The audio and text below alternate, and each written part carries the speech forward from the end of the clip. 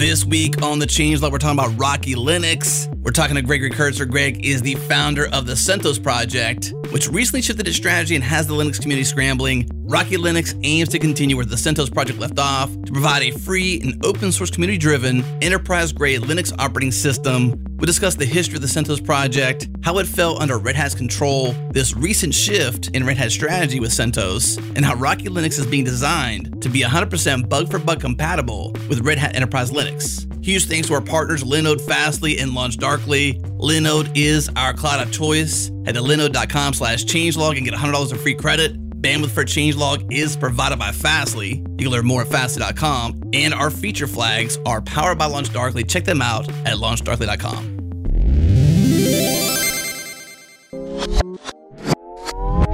This year, we simplified and improved Changelog's infra by replacing Docker Swarm and Terraform with Linode Kubernetes Engine, LKE. Not only is this new setup more cohesive, but deploys are 20% faster, which is awesome. Changelog.com is more resilient with a mean time to recovery of just under 8 minutes, and interacting with the entire setup is done with a single pane of glass via K9S. Linode is our cloud of choice. We trust them. They keep it fast. They keep it simple. And the best part, you can get started on Linode today with $100 in free credit. Get all the details at linode.com/changelog or text changelog to 474747 and get instant access to that $100 in free credit. Again, linode.com/changelog.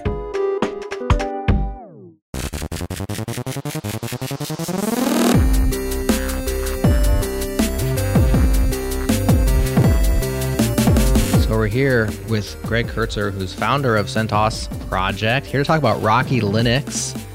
If you recognize Greg's voice, it's because he's been on the Changelog previously talking about Singularity, which was an awesome conversation as well. We'll link that one up so folks can go back and listen to more of Greg's voice. But we're here to talk about Rocky, and we can't really talk about that without talking about CentOS first, and there's a long history there. So first of all, thanks for coming back on the show. Hi guys, it's great to be here. Thank you. Good to have you back, Greg. Absolutely. Can you just tell us the CentOS story? That's probably a big one, but whittle it down for us. Oh my goodness. Just open that up for us. Okay, well, let's see. Started back in, I'd say, about 2003-ish, 2004-ish. We were starting a community-managed RPM-based distribution of Linux. I ended up landing the lead on that project simply because I saw that there was an opportunity to create a community-managed RPM-based distribution of Linux. Wow, that's a lot of that's a lot to spit out all at once. Community-managed RPM-based distribution of Linux. Now, I read that you were in a Debian before that, and certainly dpackage had some sort of inspiration. Like, why doesn't RPM have this kind of a situation? Why switch over from? Why not just be like all about Debian? Why do a new one? Well, it had to do with my employer at the time. So when I got into Debian, it was pre-2000. I had an employer, Linux Care, at the time, and I worked with a lot of other Linux, really great people within the Linux community. And the prominent distribution that everybody was using then was Debian. And so I picked up Debian, fell in love with Debian. I thought Debian was awesome. I love the community behind it. I love the packaging system. But most importantly, well, maybe not most importantly, but a big piece of that was apt. And being able to run, apt-get and install pretty much any application that exists, I thought was really fantastic. And when I changed jobs, I moved over to Lawrence Berkeley Lab, the Department of Energy, and LBL was standardized on Red Hat, or rather RPM-based distributions of Linux, and all of their infrastructure at that point and knowledge was kind of core and central to RPM. And as a result of that, that was what was being used pervasively, and that was their standard. So when I, came on, I basically had to pick up Red Hat. Now, that was not my first time using it at Linux Care and previous, I definitely used Red Hat, a reasonable amount, but I absolutely missed apt-get.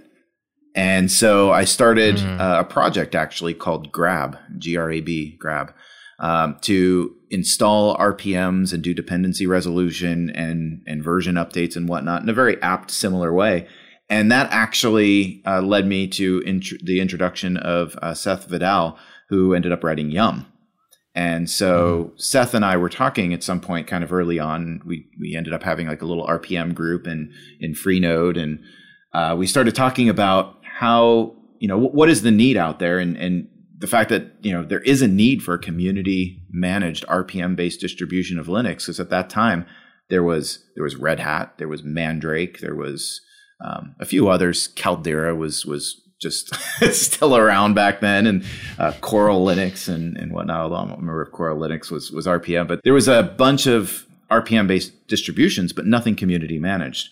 And that was kind of the twist that started the Chaos Linux Foundation, which was a goal of creating a community RPM distribution of Linux. And that kind of took off. It really started building up some steam and whatnot. And some amount into that, Red Hat Linux, which was the predecessor to Red Hat Enterprise Linux, ended up being end-of-lifed by Red Hat. And so I always get the versions confused at this point. I think it was Red Hat Linux 8 or Red Hat Linux 9, and it all of a sudden just kind of disappeared. And everything that everybody was counting on at that point just vanished. So the outcome of that was, as well, we were still using that as a build system for Chaos Linux. We were using that to bootstrap the Chaos Linux based system. And so we needed a bootstrap. We needed something to basically leverage to build that core operating system. And, one of the guys on the team, whose name was Rocky, said, well, I think it'd be possible. And I have some experience with actually rebuilding Red Hat Linux. So how about I just throw this, throw the RHEL sources, or the new RHEL was what Red Hat moved Red Hat Linux to Red Hat Enterprise Linux. And how about I just take those RHEL sources and just throw this at my builder and, just see what we get. And, let's start there. And he was able to do that in relatively short order. And the next thing we knew, we basically had a rebuild of Red Hat Enterprise Linux. And when we released it, that just seemed to take over. Chaos Linux and whatnot was just basically dwarfed by the growth of CentOS. And Chaos Linux basically kind of slowly dwindled out as less and less people were interested in that, as more and more people were using CentOS. And that's kind of the origins of CentOS. Gotcha. So since I'm a pedant and I'm hearing you say CentOS, and I said CentOS, and now I'm feeling like an uninformed pedant. I wanted to say CentOS. Is this a controversy? I did read about it on your forums at one point, people discussing these are all generally okay terms, but you call it CentOS. I do, yeah. But, are you going to off with my head if I call it CentOS? There was a while where that bugged me, but it doesn't anymore. Okay. I've matured. Okay. I've grown up. Well, I have a principle of adopting the pronunciation of the guest on the show, so I will do my best to call it CentOS until you're gone. Then I'll go right back to my old ways. But of course, what is the thing behind that? What makes you say CentOS versus CentOS or CentOS? How did you come to CentOS? Like Mentos. What is it? How do you rationalize that's right? Aside from that, you made it up, of course. So I didn't actually make it up. So there was a person on the team. So we were actually stuck with names. And, I tend to go back and forth where I'm never happy with a name. Although Rocky Linux, I'm absolutely happy with, which is really ironic considering nobody else was for a while. That's super cool. Oh, we still have people coming into our Slack and coming into discussion saying, can we please change the name? It's like, no, we're not going to change the name. Only one pronunciation is a winner for me. Yeah. But we started off calling CentOS Chaos EL. Obviously, EL for Enterprise Linux. But we knew that was just a temporary placeholder. One of the contributors and a person who ended up kind of taking the project he basically decided that, or proposed the name CentOS. And I said, I really like it, but what I don't like is the Cent and the OS, because it makes it sound like by kind of saying OS, it kind of puts Cent out there. It implies it costs money. It implies it's not free. Okay. I know Cent is cheap. I get it. Right. But it's an infinite increase from zero. So it just kind of bugged me at the time. So I was saying, no, it's a free operating system. It's not a Cent. And so that was really my take of it. But I said, as long as we kind of string the whole thing together, and as Community Enterprise OS is one kind of big acronym, kind of an acronym, right? All right, just call it CentOS. To me, it sounded better. It made more sense. And I said, so as long as we do that, I'd be happy with it.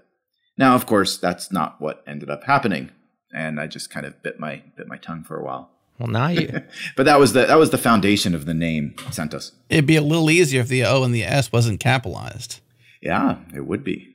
If the O and the S was not capitalized, it'd be a lot easier just to combine the words and it'd be CentOS. But then I guess it wouldn't be considered an operating system. Right. So we're back to square one here. And for many years, and I'm guilty of this. I do it both ways. Sometimes I'll go, CentOS is one word, no camel case. And then other times I'll actually capitalize the OS. At this point, I'm just, whatever's easy. I'm not thinking, I'm not pedantic about that anymore. I don't know. I grew up, got old, and yeah. There's only so many, you got to pick your battles in life, And generally speaking, unless it's like a travesty of a pronunciation, I think. We get that a lot here, though, too. We get change and then log. We get change capital LOG. Right, 2 words, one word. All caps, change log, and it sort of irks me, but I'm kind of like you. I've just sort of moved on and just don't correct anybody. But we obviously, when writing it, write it the way we want it written. And that's the control measure Capital C, lowercase l, all one word. There you go. Right. Set the record straight. Right. That's changelog. Yeah. But this happened with Linux too, right? I mean, when Linux, back in the 90s, it was Linux, it was Linux, it was, and I remember that there was an audio, a wave file that you can still find on the internet, probably even today, of Torvalds saying, hi, I am Linus Torvalds, I pronounce Linux. Hello, this is Linus Torvalds, and I pronounce Linux as Linux. That's the whole wave file. Just to kind of set the record straight. Set the record Nowadays, straight. I think everybody knows, that it's just Linux. But yeah, I don't think anyone cares anymore if you call it Linux. I don't know. I'm glad that worked for him. The GIF/GIF guy didn't work out so well because he came out and he's like, it's pronounced GIF. And we're all like, no, it isn't, man. Sorry. No, you're wrong. The creator of the name is not. Sorry, it's not a graphical interface format. You just don't get your way, But Linux, exactly. Linux gets his way. Mm-hmm. All right. So now that we've taken that fun tangent, it's always fun on podcasts to talk pronunciations because we have to actually pronounce for the first time. I can type it out the same way as you, and in our own minds, we just pronounce it. But we're like speaking out loud, and we have to say these things. So I will refrain. I'll take back my CentOS, and I'll stick with CentOS. You said it kind of took off. That's kind of where we left off. Like all of a sudden, it became really the community edition, right? Like everybody seemed to adopt CentOS who was in the Red Hat area. Is that fair to say? The community folks. Yeah, I remember being so there, it's a fun process when you come up with a project and so a couple of my other projects. This is a little known fact that I'll share just for our very small community of friends here. That I tend to come up with these ideas usually in situations where they're not quite so. I'll just say it. Like these ideas will just come up in the shower sometimes, right? And what's really funny is later starting to see resumes coming in, starting to see job descriptions coming in that actually have, and you start seeing that name, that idea that you came up with. And all of a sudden you start seeing it kind of coming into reality. So the first time I heard somebody else mention CentOS outside of, by the way, now you guys are getting me on the name, and now I'm like, what am I saying after I say it? Thinking about it? Yeah, now I'm thinking about it. Is it right or not? The first time I heard somebody say that, I was at supercomputing in Phoenix, Arizona.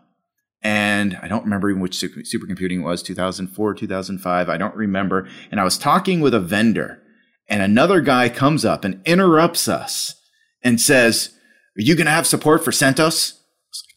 I was like, what?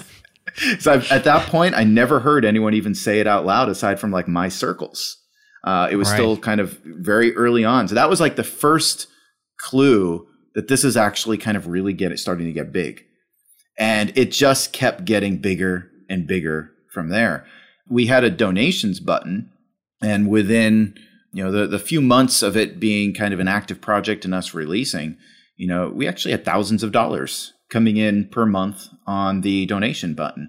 And the trajectory, the increase of that was just, it was remarkable to watch this just kind of blow up and just get so much visibility. And then just to see how well it situated itself within the enterprise ecosystem and cloud ecosystem later. It's just been a remarkable thing to just watch, even after I was no longer associated with the project, just to see how it matured and how it developed was always, it's a very, it's a proud moment for me. Mm-hmm. Mm-hmm.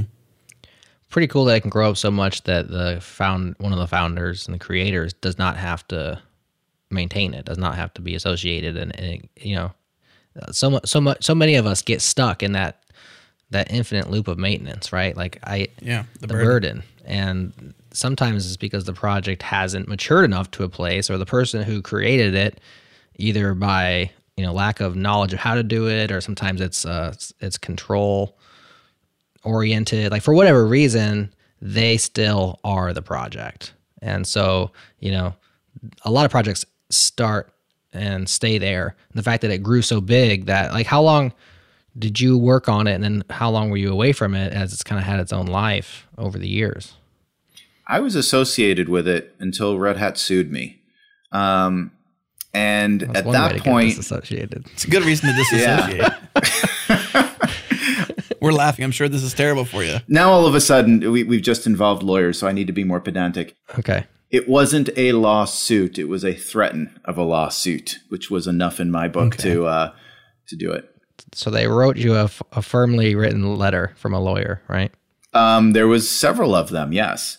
And I ended up disassociating myself from the project because I didn't see a clear way for me to protect myself with where the project was going and how it was maturing. So plus, the project was already kind of growing. It was taking a life of itself. It, you know, not to sound weird, but it didn't need me anymore.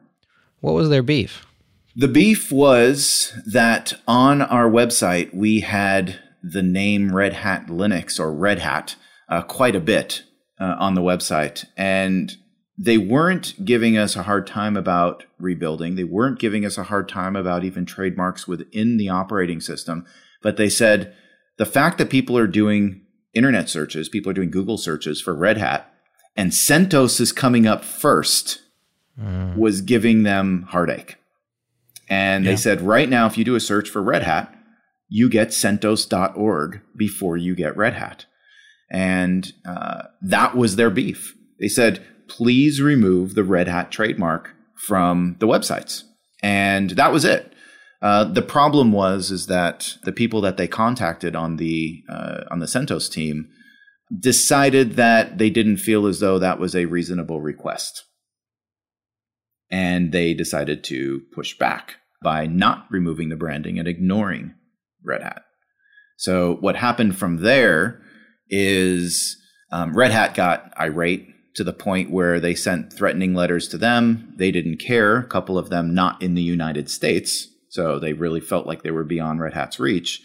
And then they finally got to the point where they just sent me a threatening email a threatening phone call first of a lawsuit. And I basically first cease and desist and then lawsuit if I don't respond accordingly. And I was like, stop. I don't know nothing about this. Let's back up. What's going on? What do we need to do? And their response was, we need you to remove the trademarks from your website. I'm like, okay, no problem. We'll get it done. And I said, give me a week. It'll all be removed. And I went back to the web team on behalf of CentOS, and they said, well, we can't do this until another person also approves. And I said, no, you have to make that. And that person was unavailable. And they said, you have to do this now. We don't have time. We're not screwing around on this. Remove Red Hat's trademarks.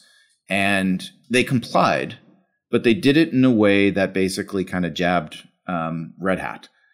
They basically posted the legal notices that they were given to the blog, to the mailing list, and basically renamed everything something called PNOLV, standard for Prominent North American Linux Vendor, and kind of mocked the whole thing. That got Slashdotted.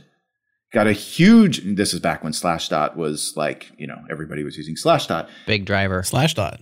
Yeah, exactly. This got Slashdotted, and a huge amount of attention was brought to CentOS as a result of this. And I literally was coming up the stairwell at Lawrence Berkeley Lab in Building 50, back where Cliff Stoll, I don't know if you ever followed the Cuckoo's Egg, but Cliff Stoll was working there anyway, coming up the same stairwell.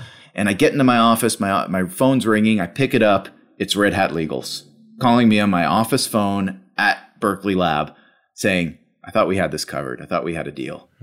Why the hell do you do this? This made us look really, really bad. I said, stop. Again, you have to tell me what just happened, because I'm unaware. I just sat down in my office. What's going on? And they shared with me what happened. And they said, look, for this, we're actually coming after you now. And I basically said, well, it would be pointless. I'm going to disassociate myself from the project at this point. Here are the people who are responsible for doing that. Please don't sue me. And that was the gist of it. And that was why we ended up going into a different direction. Must have been pretty sad for you, though, to have to be so foundational to the project, so involved. I mean, to the name, you know what I mean? Like, you're part of the ability to call it CentOS versus CentOS or CentOS or whatever you want to call it. Like, you're a foundational person to have to leave onto those terms. I was happy not to be sued. Of course. But you were left with no choice, though. It was like, here's the door. Yeah.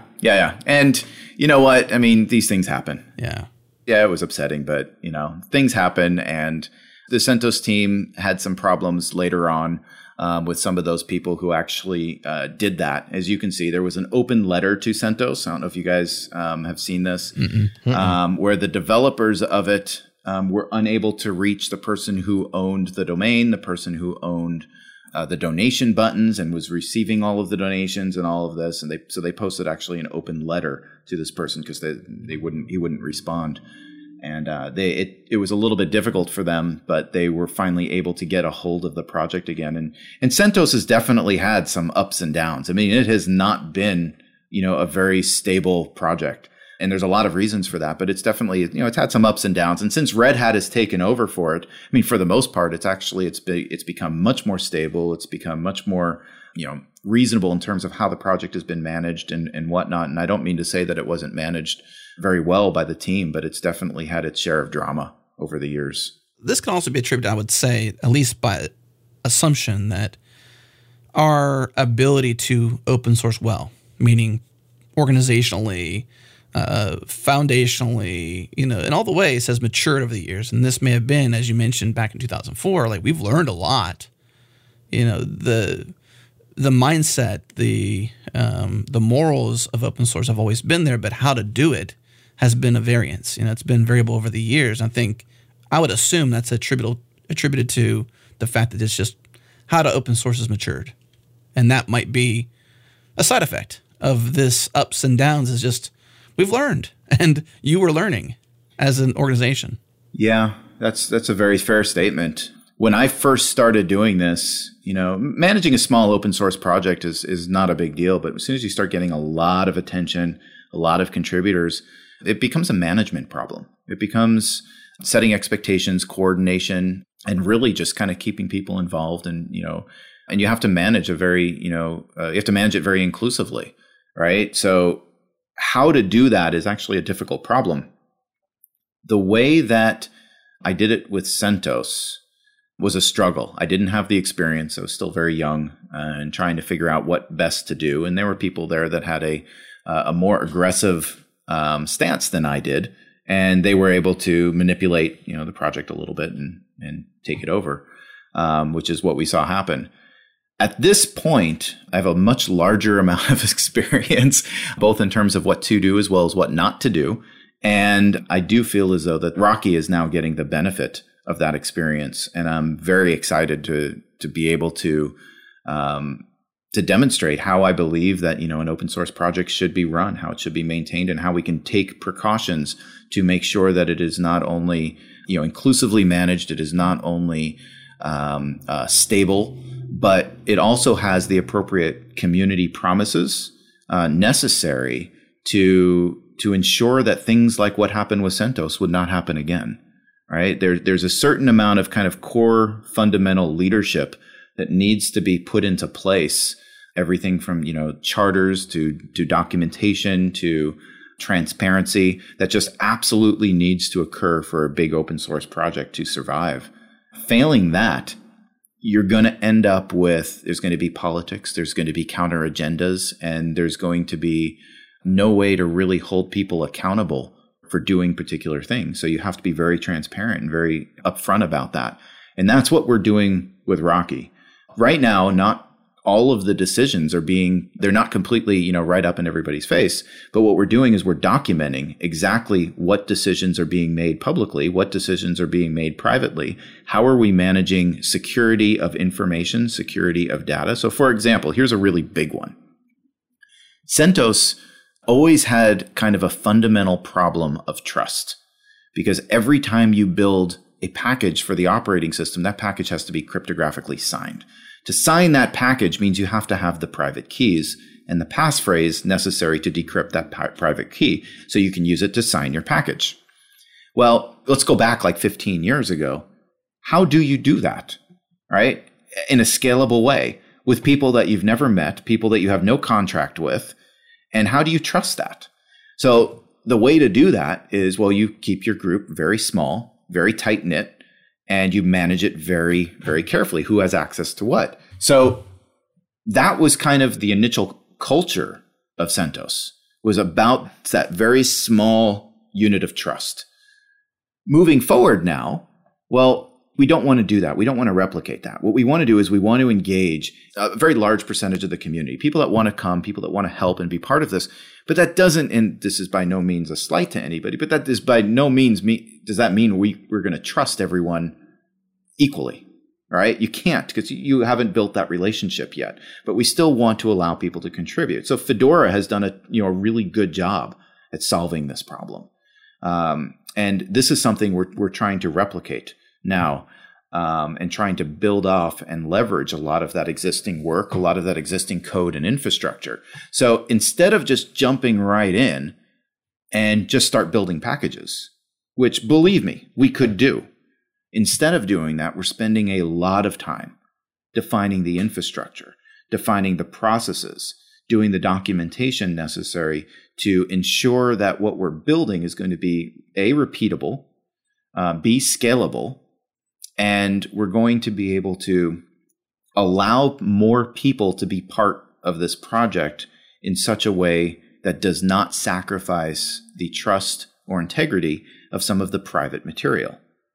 And we're going for various security certifications. FIPS is a goal. We're really trying to hit a FIPS certification. This is not my area of expertise at all, but I've been contacted by a lot of organizations that have basically offered to help us do this, help us achieve this level of certification. But to do that, that means that the entire infrastructure has to be approved. We have to build the entire infrastructure from ground up, kind of designed to be able to meet these standards, to ensure that the what comes out of it, the product that comes out of this, can be absolutely trusted. And it gets really difficult when you start thinking about how do you do that when you have N number of people in the community committing code. So that's the big kind of piece of what we're trying to solve right now. Again, we could have just run and started building packages. We could have. The packages were available. Source RPMs are available. We could have just done that. But the goal here was to create something that is better than what we've done before, and to build a community that's going to be stronger and be more resilient to any sort of, I'm going to use this word with air quotes around it, hostile takeovers. All right, we're going to try to keep, and we're going to do everything we can to keep Rocky exactly as it exists today and exactly what CentOS started off trying to be, which is a community enterprise operating system.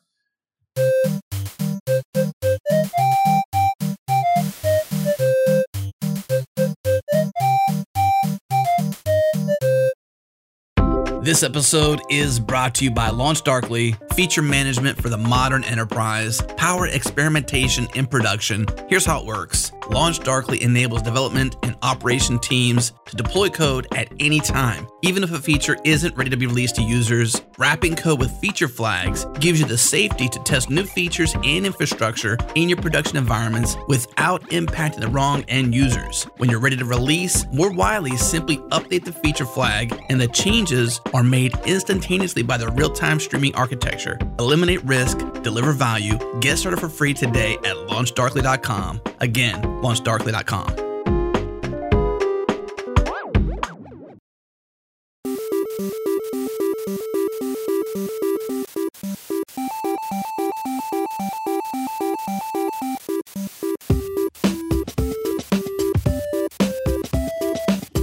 So what was the triggering event that made you spring back into action? Because you've been disassociated from the CentOS project for a while. Here you are talking about Rocky Linux, and it's a new thing, but kind of an old thing, but still a new thing. What happened? Why Rocky Linux? So that's a good question. I have a company, and in this company, we are building, various high-performance computing stacks and enterprise computing stacks and whatnot. Not to make this a plug for my company, but we needed CentOS. We have a lot of users, a lot of customers, and people in the community for my other open source projects as well. Everybody's using CentOS. So when I got word that there was something happening, and I had a little bit of visibility, but not a huge amount, but I had a little bit of visibility that there's going to be some changes. When CentOS 8 was first released, we kind of got wind that there was going to be some changes coming, and I didn't know really what those changes were going to be. I didn't know when those changes were going to happen. But of course, it started some discussions within my own organization on what are we going to do? What are we going to recommend for our customers to do if something really changes that's big? And not to mention all the open source users of our other software that's leveraging it. So we came to the conclusion, actually, and Robert, one of my partners with my company, said to me, he goes, I predict you're going to build another operating system here within the next 2 years. And he started telling me that actually a while ago, but he didn't expect it to happen soon, like this soon. And then all of a sudden, we see that there was an announcement on the CentOS blog that they're changing the direction of CentOS. And I used it as an opportunity to basically just say, well, let me see if anyone else is interested in doing this, because we've been thinking about this and we need something stable. Well, I'm not sure that CentOS is going to meet those needs anymore. So let me just mention something on the CentOS blog as a comment. The next thing I know, and I reference everyone in that blog post to point to come to this particular Slack that I run called HPCNG. And I said, just come over here and we'll talk about it if anyone's interested in talking about this. The next thing I know is the amount of people joining this Slack just took off. At first, it was like, it was tens of people, and then it was hundreds of people, and then it just kept climbing. Now, the HPCNG Slack started off, before all this occurred, at about 1,200, 1,300 people were in there. We are now just teetering on 10,000, and it's been barely a month. So you can see how fast that this has been just taking off. Mm-hmm. And what happened next was actually pretty incredible. It literally went from nothing, it was just an idea, to I literally had hundreds of people direct messaging me simultaneously asking, how can they help? They want to be part of this. And I said, well, let's start discussing what this would look like. So quickly created a channel, redirected people to this channel. That channel grew so fast that it wasn't long before I couldn't keep up with the threads in the channel. So it's just like an IRC. If you've got a big channel and a lot of people trying to talk, it scrolls faster than you can respond to somebody's answer. And threading, you end up with so many side channel discussions in threading that it's hard to keep track of that as well. So immediately we started creating more channels to try to group interests together. So people that were interested in development, people that are interested in community, people that are interested in website, people that are interested in organization. We created all these different channels. And then we created more channels within development because we had people doing the installer, people doing packaging, people doing the auto build infrastructure, people doing, source code management. And then we had all the infrastructure teams, people that are starting to talk about things like, where are we going to host this? How are we going to build this? How are we going to create all of this in such a way that it can be leveraged at large scale? Then we had the security team that started developing, and you could see, and this was all in the first 3 days. So wow. We had people that already had installers built in the first few days, and with their versions of the Rocky Linux logo and whatnot. It took us more than 3 days to make the logo. But we had people doing, that were focused predominantly on, branding now and creating logos. And I'm now looking at this going, I've never in all of my open source career seen a community grow and evolve like I just witnessed. I don't even know of this happening. The closest thing that I've heard of something like this happening is when Oracle took over MySQL and Maria was born. That is about the closest to this, but everybody who was in that community and came over to us basically said, no, this blew that away. And I'm sitting now looking at all this thinking to myself, oh my gosh, how am I going to manage this? How am I going to coordinate this in a way that's going to keep everybody engaged, everybody in the loop, but organize all of this? It's like trying to sip water through a fire hose on full blast. And it's just, there's so much coming at me. It was actually difficult. It took me about an hour to go from one side of my Slack and just scroll down and get to all the comments and all the questions, and then just to go back to the top again. So it was like nothing I've experienced in terms of a community growing overnight. So what this told me, wait a sec, there's a big need. There's a lot of people that not only need this, but want to actually do this. Said, okay, well, the question in my head is this something that people are interested in doing has been answered? The answer is yes. There's a lot of people interested in doing this. And there's a lot of people that there's a whole new generation of people since I've been involved in doing something like this that actually really want to be part of the distribution. And I'm hearing people on the Red Hat side saying CentOS was always kind of a drain of Red Hat putting in money into it, and they're not really getting anything out of it, which is a completely fair point from a business perspective. But at the same token, there are thousands of people that are all asking and trying to help and be part of this. So when I look at why is CentOS, why did it never really flourish like this? The answer that comes to me really just has to do with the fact that right from that very beginning that I mentioned earlier, that culture of that small kind of core team really was while it was a requirement back then, because we didn't have an infrastructure or a method to deal with that back then, we do now. And now we can handle this very differently through CI/CD, through auto builders like Koji, and what Fedora has been working on, which is Koji and several other pieces. There's a whole new opportunity now than existed 15 plus years ago with CentOS. And it is an opportunity to build up a community of people that are not only interested in the core operating system, but interested in areas around the core operating system. So for example, within the first week, there was about 3 or 4 different SIG proposals, special interest group proposals that came through. One on security, one on a desktop and laptop version, one on storage, and one on high performance computing. Obviously, I probably am somewhat to blame for that one. But all of these kind of special interest groups, and it's flourished since then. We now have even more people that are interested in doing special interest groups. So we now have to balance, okay, we've got this core operating system, which has to absolutely be as stable as possible and track RHEL as closely as possible. We jokingly call it a bug for bug level of compatibility. I like that. I read that. With Red Hat Enterprise Linux. And then have the ability to have additional features and capabilities via special interest groups that we can maybe toggle on or off for each install. So somebody can choose to use either, let's say, another special interest group that I forgot about is the absolute lightweight minimal system.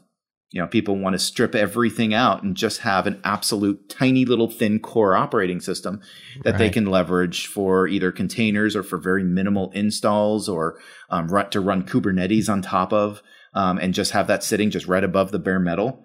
So there's all these different special interest groups. But what if we can now tune the installer, or special installer, not the standard one, but the special installer, to just do a minimal operating system? Just do that minimal install. And I know a lot of people, especially kind of coming at it from the Debian perspective, where that's always how we build systems. Always give me a minimal install. Right. I want nothing on there, right? And I'm going to build it up custom to meet a specific need. There's a lot of system administrators and engineers that prefer to build systems like that.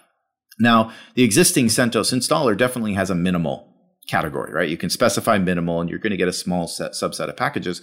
But people even want it less than that, right? They want really super lean. So I'm just kind of articulating this as an example of all of the different ideas that people want to invest in. and play with and augment this very stable foundation and then build off of that stable foundation additional capabilities. Mm-hmm. Do you feel a lot of pressure to deliver at this point? I mean, I feel like I would. I have a media person who I work with through my company, and she's been tracking the various announcements and media and whatnot that's gone out on behalf of Rocky, and just kind of tracking it for me and just kind of, saying, okay, here's all the different, articles that have been released this week and whatnot. Yeah. And next to them, she counts and estimates and tries to get as much details as she can regarding impressions. Let's see, what has it been? A month? Just about a month now? 60 million impressions off of all of the different articles and documents so far that's been written is her estimate. 60 million. Mm-hmm. I've never, I mentioned that to some of the core team and some of the people that I'm kind of like leading a lot of the different aspects of Rocky. And they all said, oh, wow, this is huge, isn't it? It's like, yeah, this is really big. We've been so focused and heads down on just figuring out how we're going to do this and making this happen that honestly, I haven't even paid attention to a lot of the articles that have been written that are out there. So for me to see a number that big and that many people that are interested in what it is that we're doing, really just kind of, to your point about, no pressure at all. Mm-hmm. There's a lot of people watching right now. So how do you deal with that pressure? I guess you're sort of realizing it now or as you go. But I mean, there's a lot riding on this because in addition to that, or I guess the flip side of that coin is this is like a massive opportunity, right? Like to do something awesome. And so I would have my own intrinsic internal pressure of like, don't screw this up, Jared, because like this is a great opportunity to like do a really cool new thing. And the bug for bug compatibility is kind of cheeky, but kind of bothers me too. It's like, really? You gotta bring all that baggage with us, But nonetheless, building upon this foundation that apparently lots and lots and lots of people have been using either not reluctantly, but just, kind of like, what's the word where you're looking around, you're like, not contemporaneous. I don't know what the word is. Circumspect, right? Like looking around for like something else to come around that has the foundational roots that they desire, which is the core community aspect. And so here it is. Well, I wasn't all that nervous about it before you mentioned it, but now that you said it, I'm piling on. Don't screw this up for us, Greg. No, it's so it is a lot of pressure, but at the same token, there are hundreds of people working on this with me. It's not like it's me. It's a team. And it's a team, and this team is fantastic. There are so many, and the variety of people, background, skill sets, expertise levels is so broad. How many different people from different countries, different organizations, different backgrounds and interests that are all working on this together. It really is something special. But what I'll mention is there's a lot of people that are carrying this right now. It is not just me. If I were to resign this tomorrow, there is no doubt this is going to keep going. But I enjoy being part of this, so I don't want to resign it tomorrow. I like this. This is a lot of fun. And I describe this sometimes as it's like we're having a constant party in Slack because there's so many people. We're having a great time. It feels like an underground movement kind of just rising up right now. And everything is taking shape and people that want to become involved and want to do something like this are getting the opportunity to do something that's really a differentiator. So we have people that, we've had a couple of people that have come by that are like, we've been out of work for a while. I've been looking for something to do, due to COVID and everything else. It's kind of a hard time right now, and we're all locked inside. And so this is giving not only people something to do, but something that differentiates themselves when they're looking for work, when they're looking for jobs. Now, all of a sudden, they are a contributor. They're a part of this team to create a new operating system that the chances are is going to be impacting most of the tech employers out there. So it really is giving It's sharing the load, right? It's sharing that responsibility. And the team of people that have really stood up to make this happen is just phenomenal. It's a privilege to work with these people and this team. So it helps a lot in terms of that pressure. It's not just me. I'm nowhere near the smartest person in the room, thank God. Right? There are people that are coming with so much more experience, so much more background. Really, where my major value add is here is really just my experience in now running a project like this and leading this and helping to coordinate and organize. I am not the person building the RPMs. I am not building the installer. I'm even looking at some of the infrastructure documents, and I'm looking at it like I'm an executive, which doesn't understand anything about tech anymore. I'm looking at this going, I'm glad you guys get what you're doing because this looks cool. It's pretty. Yeah. Were you at the right place at the right time with the right kind of momentum, and you got the history. Yeah. And there's a lot that we can bring to things when we have that history. Like without someone like you who has this history, it'd be more difficult to organize the foundations that you're organizing upon. There was some numbers that was mentioned in an article that your assistant or whomever you mentioned, I can't remember how you defined her, was tracking on terms of impressions from the register. And it said that CentOS powers almost 19%. This is based on, I'm not sure if these numbers are accurate, but these are numbers that are on the register as part of somebody else's research, and you can tell me if they're somewhat accurate. So I would imagine that this kind of powering of the global web servers leaves a vacuum if the future of CentOS is in question or isn't production stable anymore. If that disrupts, like if that happens, it says CentOS powers almost 19% of all Linux web servers globally, which puts CentOS, sorry about that, keep messing up, second after Ubuntu Linux web servers with 18.8% share, way ahead of Red Hat at 1.8%. Yeah, so, and actually the numbers that I've heard, while they're a little bit dated at this point, are higher than that in terms of CentOS. But I do think you're right. I mean, I think the register's right. Ubuntu has definitely been catching up considerably. Yeah. The point is there's a vacuum. Yeah, there's a big hole now. Yeah, exactly. So speaking of Red Hat, is this overwhelming interest, let's call it, in Rocky Linux and the groundswell of interest? Is this Red Hat's loss? I mean, what's your take on that? Like, I mean, there's been plenty of people that feel like Red Hat has basically failed CentOS, has failed the community. There's people who are mad at Red Hat, but there's also just like, they have that percentage, but then they had control, so to speak, of CentOS, of this thing which they decided to change the way they were going to deal with it. I don't know, just curious your thoughts on like where Red Hat stands in all this. So first, I'm going to cop out. I can't tell you how Red Hat stands, but what I can say is a couple pieces that I think are really important pertaining to this. One is Red Hat did not make the decision completely unilaterally. They could have, from what I understand regarding some of the CentOS agreements that they have in place. I don't know them. I'm not familiar enough with them to be able to state definitively, but there is a CentOS board of directors. That CentOS board of directors, as I understand it, is the plurality or the majority of it, I don't know which, is in fact Red Hat. But there are people, part of the CentOS board of directors, that are not Red Hat. And from what I understand, this was a unanimous vote.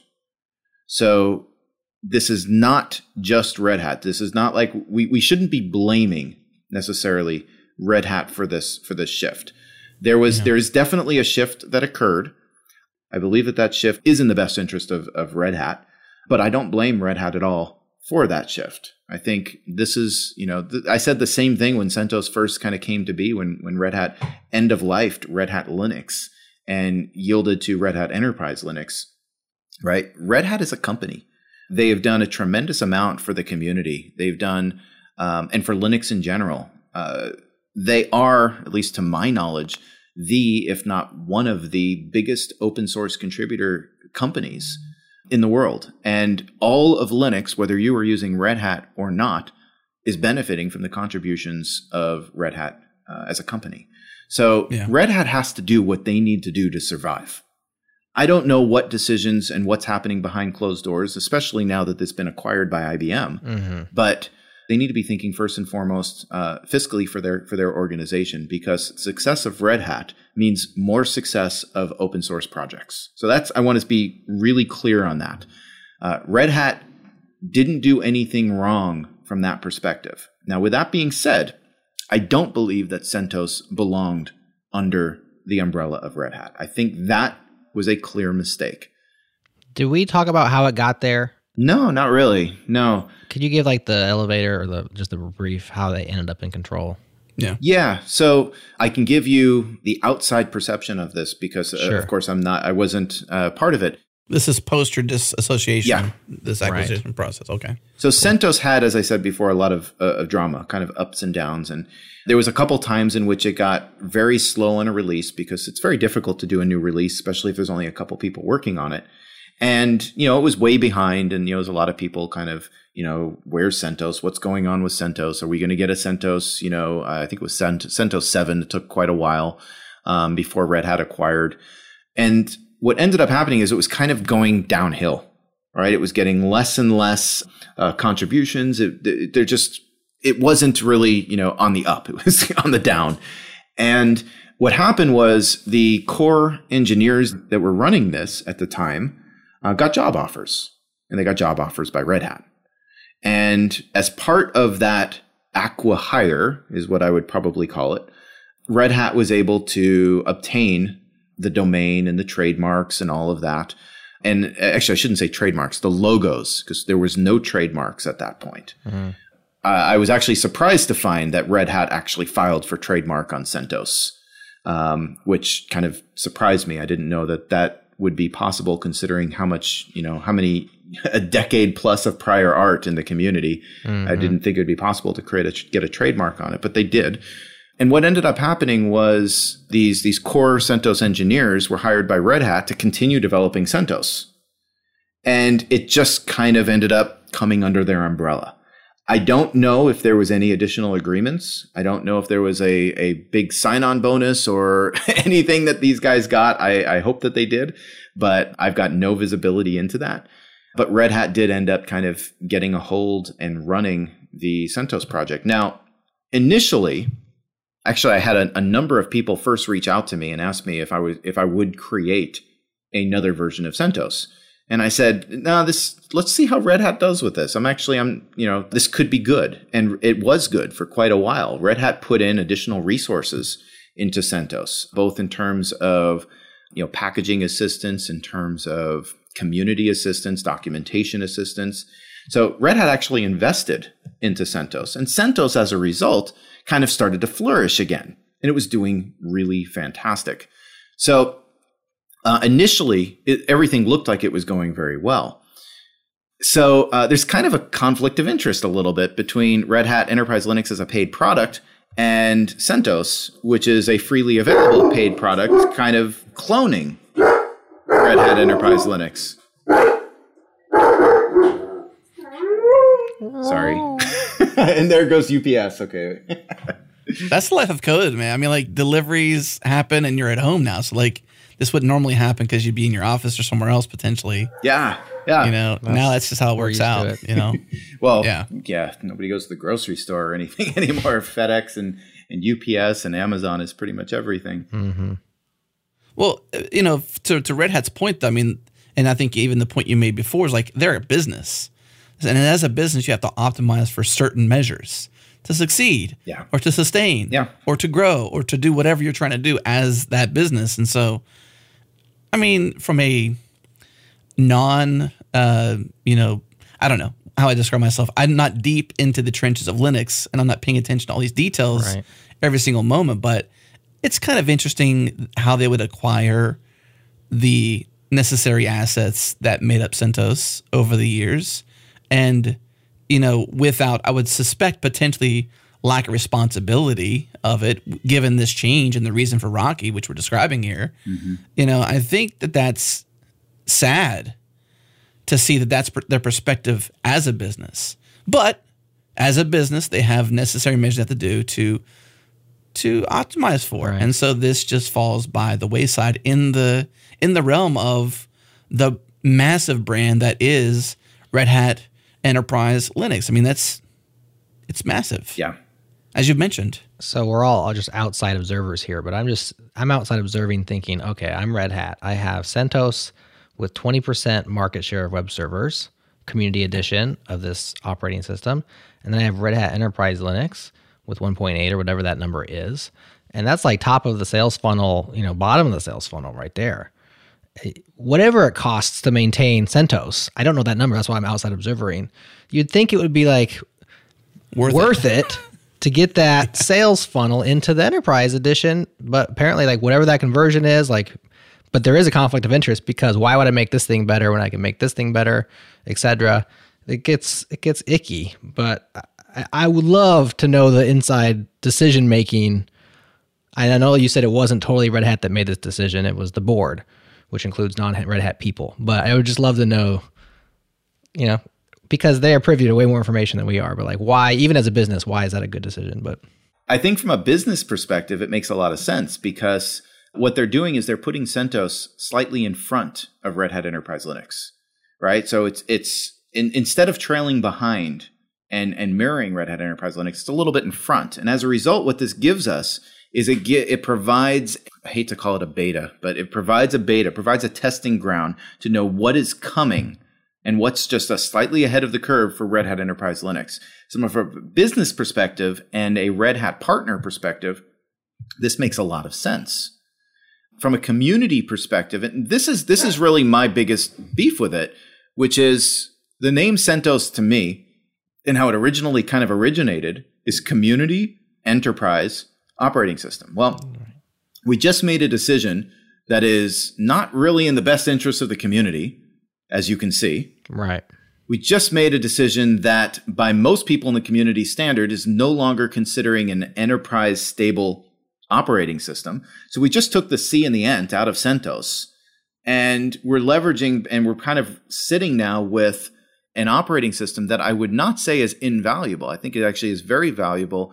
And I think to a lot of organizations, it's still very valuable, especially as we start thinking about CI/CD, constant development, constant integration, and continuous, whatever, integration, continuous and development, and being able to kind of do rolling releases. It makes a lot of sense. But that's not everybody. As a matter of fact, that's not even the majority at this point. So I think Red Hat's pushing the envelope a little bit and kind of moving people to a future that does make sense, may make sense for a lot of people, but it doesn't necessarily make sense right now. Especially, I mean, again, as you can see, with the uptake and the amount of visibility that Rocky has obtained in very short order. Mm-hmm. They rubbed people the wrong way. Well, what they did was they made it unsuitable for production use, it cuts out a lot. I mean, like you take that 20% that's using it in production stages, and it's like, well, they can't anymore. Yeah. So they have, like, back to the vacuum. Well, they can, but they well, sure, okay. They can, but they shouldn't. But not with support, right? Like it's end of life. By the end of the year, it's EOL end of the year 21, yeah. Right? So CentOS 8, as a non-rolling release is end of life as of the end of the year, as of end of 2021. Right. CentOS Stream, which is a rolling update, no longer having major versions, is going to continue being available. But as you said, Adam, it's a lot of people see that as it's ahead of. It's no longer enterprise stable. You no longer can necessarily count on that absolutely stable API. And that's where the community is now very nervous. I've had a lot of feedback at this point by a lot of, they would prefer their names to not be mentioned, but I can say very large organizations that are very nervous about this switch of CentOS, that they're leveraging CentOS for the majority of their infrastructure. And this is why we are looking at things like, FIPS compliance and whatnot, because this will actually take what they were using as CentOS, it'll actually take it up a level in terms of their compliance needs. And it's unfortunate. It may actually compete a little bit more with Ubuntu and RHEL then, because all of a sudden we're actually meeting those additional compliance needs. But this is what they're asking for, and they're willing to donate to the project to ensure that this gets, done. I don't want to say that it's guaranteed, right? It's a goal. We're hoping to get this done. And we're going to see as time progresses on if it is in fact a possibility, and that's something we're shooting for.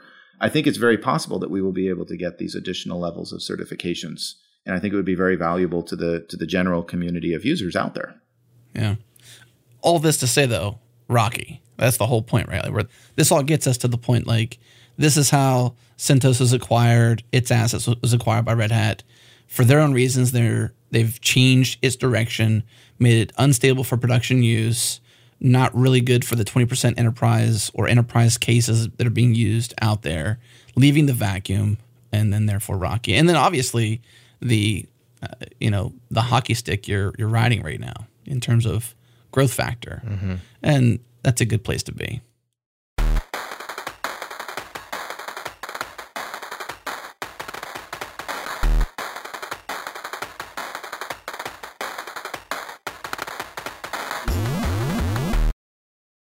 This episode of the Changelog is brought to you by Render. Render is a unified platform to build and run all your apps and websites with free SSL, a global CDN, private networks, and auto deploys from Git. They handle everything from simple static sites to complex applications with dozens of microservices. If you're a developer or a founder that's frustrated with AWS's complexity or Heroku's high costs, you owe it to yourself to use the $100 in free credits they're giving our listeners to give Render a try. Render is built for modern applications and offers everything you need out of the box. One-click scaling, zero downtime deploys, built-in SSL, private networking, managed databases, secrets and configuration management, persistent block storage, and infrastructure as code. Heroku customers running production and staging workloads typically see cost reductions of over 50% after switching to Render.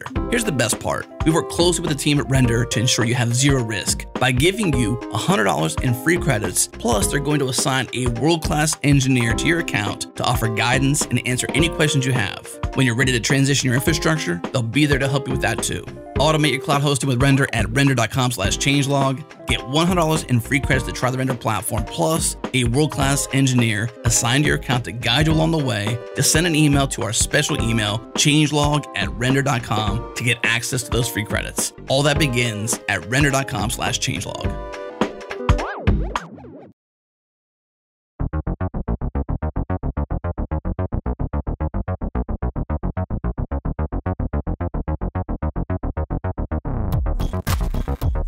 So let's imagine I'm a happy CentOS user. Today I got a fleet of CentOS 8 servers out there in the world. And my job is managing those, or they're running my business. And I'm thinking, what's standing between me and running Rocky Linux on these machines? Like, what is it between those two goals? And now I'm turning to you, Greg, founder of Rocky Linux. Like, what has to happen because this is like going to be a big deal for a lot of people, right? Like, you can't flip a switch and you're running Rocky Linux, or maybe, but the switch has to be created, right?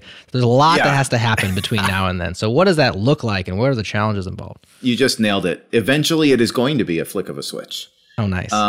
But we have to build that switch. So we're still building. Who's building the switch, Greg? There's a lot of work that's happening right now to build the infrastructure such that we can properly build all of the packages, all of the repositories, and then the installer, such that people can very easily transition from existing CentOS into Rocky. Now, when it's time to transition, we foresee that it's literally going to be just one command. You're going to be able to copy paste a command. It's not even going to be incredibly unruly, but copy paste one command, put it into a root shell on your system, hit enter, and it will just do its thing. Literally, that's going to be a single DNF command. DNF, if you're not familiar, is the new version of Yum. And from that command, it will automatically replace the CentOS repositories with the Rocky repositories. And from that, it'll basically spin up a dependency chain on the CentOS trademarks and logos and whatnot, replace those with the Rocky trademarks and logos, and then automatically set you up so that every subsequent upgrade that you need to make is going to be now pulling from Rocky. Mm-hmm. Because the two operating systems are basically completely compatible with each other, you don't actually have to replace all the binaries in the underlying CentOS 8 system to move over to Rocky 8. So this means that it is absolutely a seamless transition. It's the equivalent of just doing a standard upgrade. Or rather an update. Right. So that's great news. The not so great news is that there is maybe this is good news sometimes for software projects, but the one that's putting a fire under y'all's butts is that there's like a hard deadline if you want to like never go out of support, right? Is that by the end of 2021, CentOS 8, CentOS 8.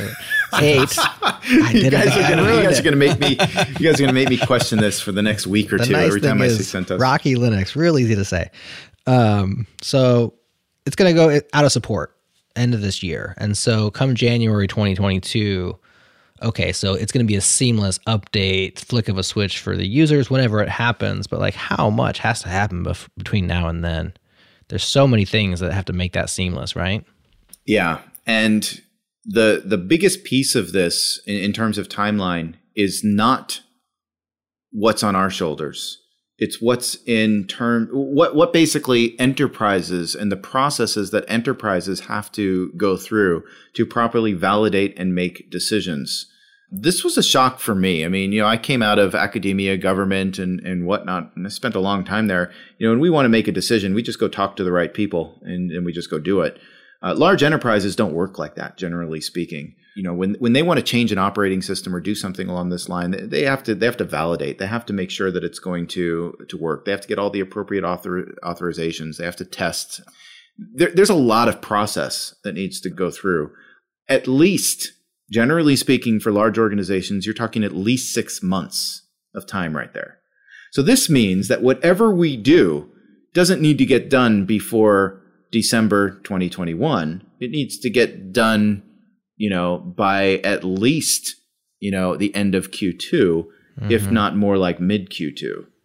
So that's what our target is. We're targeting Q2 to get the packages built, the repositories up there, get everything signed, tested, and released, such that now enterprises can start their testing process to figure out what do they want to do moving forward, and are we giving them enough time to make that decision properly?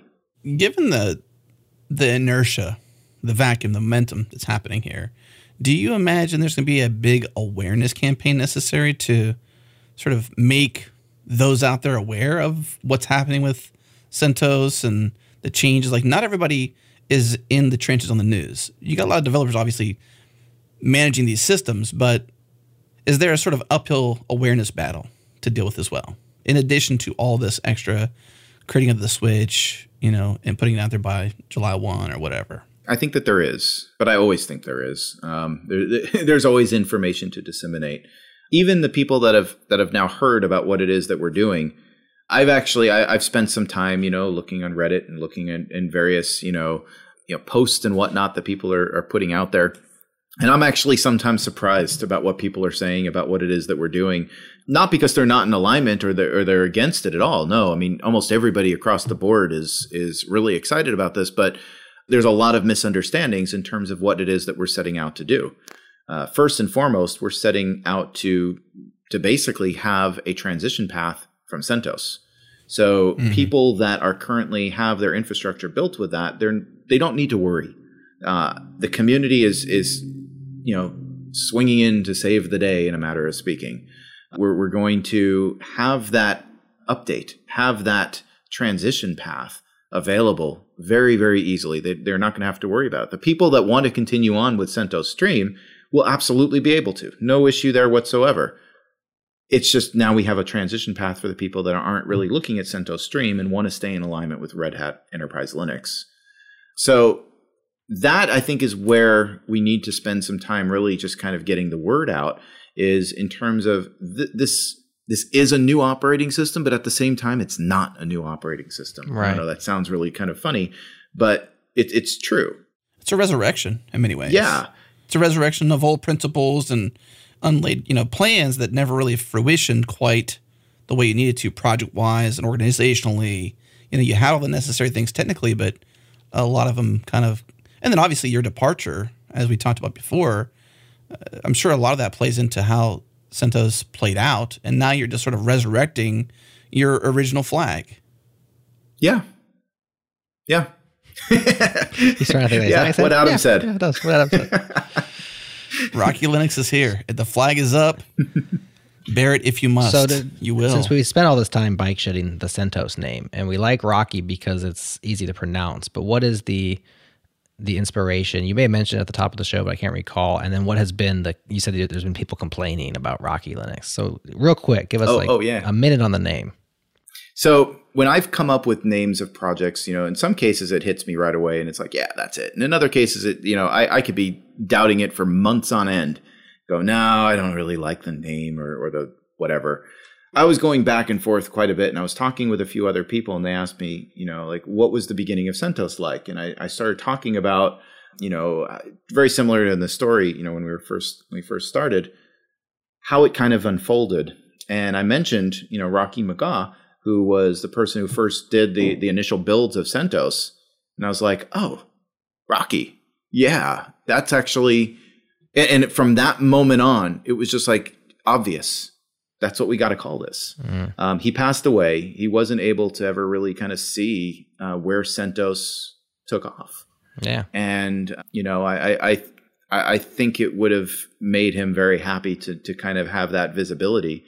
But he never did. He never got that opportunity. So this gave me a way to kind of, pay tribute to, him being part of this initial team that never really got to see how much of an impact, a worldwide impact, that CentOS became to be. So it was immediate. It was like, that's it.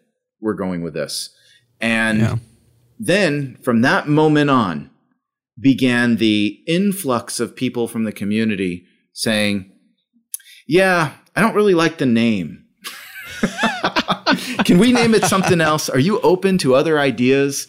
And I'm like, most things I'm open to hearing suggestions and whatnot on, but this one I'm like, no, not interested. This, this is what it has to be. And they're like, but I can't go to my CIO and say this. It sounds too, too hokey and whatnot. And somebody else brought up, oh, you mean like Cockroach DB? Right. Or Mariah, or, you come up with, right. Fedora's a hat. I mean, all these projects have funny names. We Google things all the time. And like the first person who said Google, it's like, are you serious? Google? Yeah, that can't be a serious product. Google, even Yahoo. I mean, right. It's like, but we start the names solidify after some time, and in Rocky, it makes sense. It's easy to say. It's very memorable, and it fits totally. So, so that's why it's like we're not having the discussion anymore. We're just going with this name, because if we don't, the other side of this is what's going to happen is, for the next 3 months, 6 months, however long, we're going to be all debating the name anyway, right. with whatever we choose. So it's no, you know what? This one means something. This one's good. We're going to go with Rocky. And but I'd say the conversation of names still comes up. I was on Reddit just recently looking at that, and somebody posted something about Rocky, and everybody's like, "Yeah, but the name. What's wrong with the name?" Right. There's no perfect name, first of all, and secondly, we do word associations. And so like everybody, when you hear a name, you immediately like, what comes into your head? And for me, it's Sylvester Stallone running up those stairs. Like there's a triumph to the name Rocky. Like and that's just me. I have a positive reaction to that. Maybe some people hated that movie or hate Sylvester Stallone or whatever. And they're like, boxing's the worst. But I have a positive, like, I think of that name, I think of like a triumph. And it seems like this isn't so far as, you're kind of running up those stairs to a certain degree. So I'm all for it. I'm going to stamp my approval. Not to mention phonetically easy, one way to say it, easy to spell, pretty short, 2 syllables. Like, that's a great name. Aside from your friend Rocky, though, is there anything in the logo that sort of is a subliminal? Because it's like a mountain kind of logo. What's the logo? I didn't even see the logo. So Jared's draw is from Rocky Balboa, Sylvester Stallone. Right. The Rocky movies, the logo is a circle with a peak in it, and it seems like a Rocky Mountain to some degree. I'm just drawing a conclusion there. There you go. What do you think, Greg? I can't show this in a podcast where it's just audio, but you're right. The logo does have something kind of subliminal in there. Okay, tell us. If you zoom in to a particular point of the CentOS logo, it is actually exactly that angle. Oh. That is the piece of one of the squares in the CentOS logo. I see. So you like cut a section out and made a new logo from the old one. Yeah, and you know now that being a Red Hat trademark, now we're going to get all in sorts of trouble and whatnot. But that's one of the places where it came from. Yeah. Inspired by, Greg, inspired by. It's not really zoomed in. It's just inspired by what would happen if you zoomed in, if you thought that could be possible. And the color is different. And we may not be using a font called originally called the Red Hat Linux font or Red Hat font. We may not be using that because we forked it. Now it's called Rocky Linux font. There you go. Well, they say good artists borrow, great artists steal. And I think the greatest artists steal from themselves. And from Red Hat. That's awesome. Well, let's not say steal for sure from Red Hat because that's not the truth. It was inspired. I like that. It was inspired. Yeah, it's inspired by if you had that perspective, it would be inspired by that. So especially if you zoom into a very particular point of the CentOS logo, it definitely is very inspirational. Yeah. So foundationally, you got a lot going on. You had to do a lot to make this all possible. The Rocky Linux Foundation, Inc. is the thing. So, I mean, there's a lot of just goings on to make this possible, right? Like forming an incorporated company with plans to be a 501c3 with, the ability to take donations and, sponsorships and all this stuff. Like it must have taken a lot of personal investment, effort, whatever. Like what are some of the details you can share behind making this possible? Because this is a very much in the trenches. You're doing it. You're re-raising the flag. You're resurrecting the intentions behind CentOS with this. And there's a lot that goes into place to make it possible. Not just distribute tomorrow, but do all the things, the processes, the documentation, the company, the 501c3. There's a lot behind this. You're bringing up some fantastic points. The first thing that I want to touch on is something you said right at the beginning, which is the Rocky Linux Foundation. So one thing that we have done in terms of how do we ensure that this is going to stay in the community? How do we ensure that what happened with CentOS does not happen with Rocky? And a big piece of that is to create an organization, a foundation that is as a very specific charter. It has rules, expectations. You can almost think of it like a social contract of what we are promising the community, and we will hold ourselves accountable to that promise. But the process of doing this, even the process of accepting donations, requires an entity to be formed. So we have formed the Rocky Linux Foundation. It is a Delaware organization, and we have put together all the necessary starting points such that when we're ready to go for tax-exempt status, a 501c3, at least U.S. tax-exempt status, we can do that. But these are all of the foundational pieces that are necessary to do this. This has been, it's a personal outlay of funds for me. My company that I work for, founded. We are also investing in this in the sense of sponsoring. So my company's putting money in. I've put money in personally. And what we want to do is make this so it is not about me. I definitely don't want to keep outlaying money if I can help it.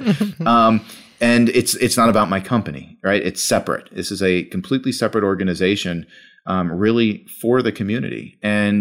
But there's certain costs associated with it. There's certain resources that we need to be planning for. And for that, we're actually going to be opening up donations and sponsorships. Donations for individuals to put in some money to help out with some of the expenses, as well as sponsorship for organizations. We're still thinking through what sponsorships will gain organizations. At the moment, it's really just to help us develop and help us manage the bills. But at some point, we may be able to do something along the lines of, giving organizations, some amount of banner space on the website or something along those lines. But we have to be really, really careful because we can't sell anything, right? Mm-hmm. We're going for 501c3. We're going for tax exempt status, which means we're not selling products. We're not selling services. We can't. We don't want to. So that means, and it was funny, we had a conversation about merchandise because we have an organization who's going to be setting up a merch store for us for Rocky Linux swag. And you can go there and get hats and stickers and shirts and all that sort of stuff and coffee mugs and whatnot. And one of the initial thoughts was, well, if somebody personally donates a certain amount of money, can we give them a shirt? And the answer is no, you can't, because then it looks as if we're selling a shirt. Yeah. And so we can't. So we're trying to figure out, okay, well, what do we do? How do we handle this? Maybe it's a promo code such that once you've donated, you can now go and, and this other organization will give you a discount or give you a free sticker or something like that. I don't know what it will be yet, but these are the types of things now that we have to start thinking about because we are going to be going for 501c3 and it's very strict. And it's very cost intensive in terms of working with people that have experience in doing this because it's a difficult process. And it's also a process that requires a certain amount of expertise. Yeah. If there's someone listening right now that's like, man, I'm in. I want to sponsor. I want to donate. I want to give. I want to be a part of it. What's the first step to that? Like it's kind of vague what the next step might be, or even how you can, maybe they just want to give you money. They don't care. What's the good first step, regardless of the details that will play out eventually? So it's funny because we've set up a Google Suite account for rockylinux.org. And I have an email address there. And there are a lot of emails coming in of people saying they want to contribute, they want to sponsor, they want to be part of this. And we haven't been able to keep up with them yet. But I would definitely suggest, please do reach out to us. Send us a message. We're working on getting a donate button up and we're working on doing, getting the infrastructure set up. But if you are interested, whether it's being part of the organization, whether it is contributing to the organization, or if you're a company and you want to sponsor what it is that we're doing, please reach out to us. The easiest way is just hello@rockylinux.org. But if you go to the website, rockylinux.org, you'll see that there's the hello at address there, but there's also a couple forms. There's a form to basically get into our Slack, which is going to be changing over to Mattermost in the next day or so. So we're going to be migrating away from Slack. So that's one thing to join, and you can definitely speak up there. But the other one is we have a contributors form. And this is contributing in terms of really just resources, not really money, but people that want to be part of the project. And we've had the last time I looked, it was approaching 500 people have filled out this Google form in just a couple weeks. But definitely please do fill that out if you're interested. Please join the Slack or Mattermost, depending on when you hear this, as well as reach out to us, send us an email. And just realize it'll be a little bit before we get back to you. We're working on it. Well, Greg, hey, we're fans of what you're doing. Right place, right time, right experience, right ability, resurrecting that flag, standing it up. The Rocky flag is flying high, and we're excited about that. Is there anything we haven't asked you to share as part of this conversation that's you got to share it? So that's a fantastic question. We've covered so much, and it's been a fantastic conversation. Really, I think the big kind of take-home points here is that we're working on a timeline. We're working on the ETAs, and we're trying to keep the community informed in terms of various announcements and letting people know about that timeline such that they can start making the important decisions that organizations and people are going to need to make to know, what do they do? We don't want people concerned about if they have to immediately transition, if they can wait a little bit. As I said, we're looking at about Q2 to get code out there, but this is going to be solidified here in a community announcement that we're putting together, or rather a series of community announcements that we're putting together. And so to stay tuned. In terms of being part of this is 100% first and foremost, this is a community endeavor. We want people to join us. We want people to feel like they can be part of this organization, whether you are new to open source, whether you're an industry veteran, whether you are a coder, whether you're a documenter, whether you just want to be a community advocate or just help with organization, whatever the case may be. If you've thought about ever being part of an open source project, please check us out, join. We've got a lot of people. We've got a great community. And it's a lot of fun. I jokingly call it an underground party. So please do join in and help us out, be part of what it is we're doing. And we'd love to have you. Yeah. Here on the air, I want to mention, I think it's a redirect, rockylinux.org/contributor. What does it say? contributing. So it's wiki.rockylinux.org/contributing, which actually has a lot of details there, and even to be able to reach out to get on particular teams. So community team, branding team, development team, documentation. So if you have a desire to play a role on any level, this page will probably be an ever-changing page, but for now it's going to direct you to the right kind of places. So that's a good place, I would think, to start. Worst case, rockylinux.org is a good spot to land. But Greg, hey, thank you so much for sharing this story with us. And I think that's what's most fascinating to me, and I think Jared would concur, about doing the shows. We get to hear these kind of stories and really see the future, where things are going. And you're very much helping to lead that in many ways. And we appreciate you sharing that story with us. My pleasure. And I'm happy to be part of this organization, and I'm happy that you guys invited me to the show. Thank you so much. And if you ever want me to come back, you know how to get a hold of me. You'll be back. Awesome. Thank you both. Thanks, Greg. All right, that's it for this week. Thank you so much for tuning in. If you haven't heard yet, we have a membership. It's called Changelog++, because, hey, why not increment things? It is better, as they say.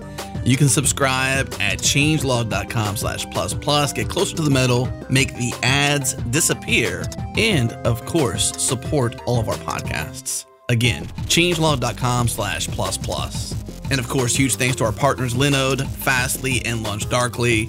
Also, thanks to Breakmaster Cylinder for making all of our awesome beats. And of course, thanks to you for listening. We appreciate your attention. We appreciate you listening. And one more step you could take is to join the community. Changelog.com/community. It's free to join. Come hang with us in Slack. Call this place your home. Changelog.com/community. That's it for this week. We'll see you next week.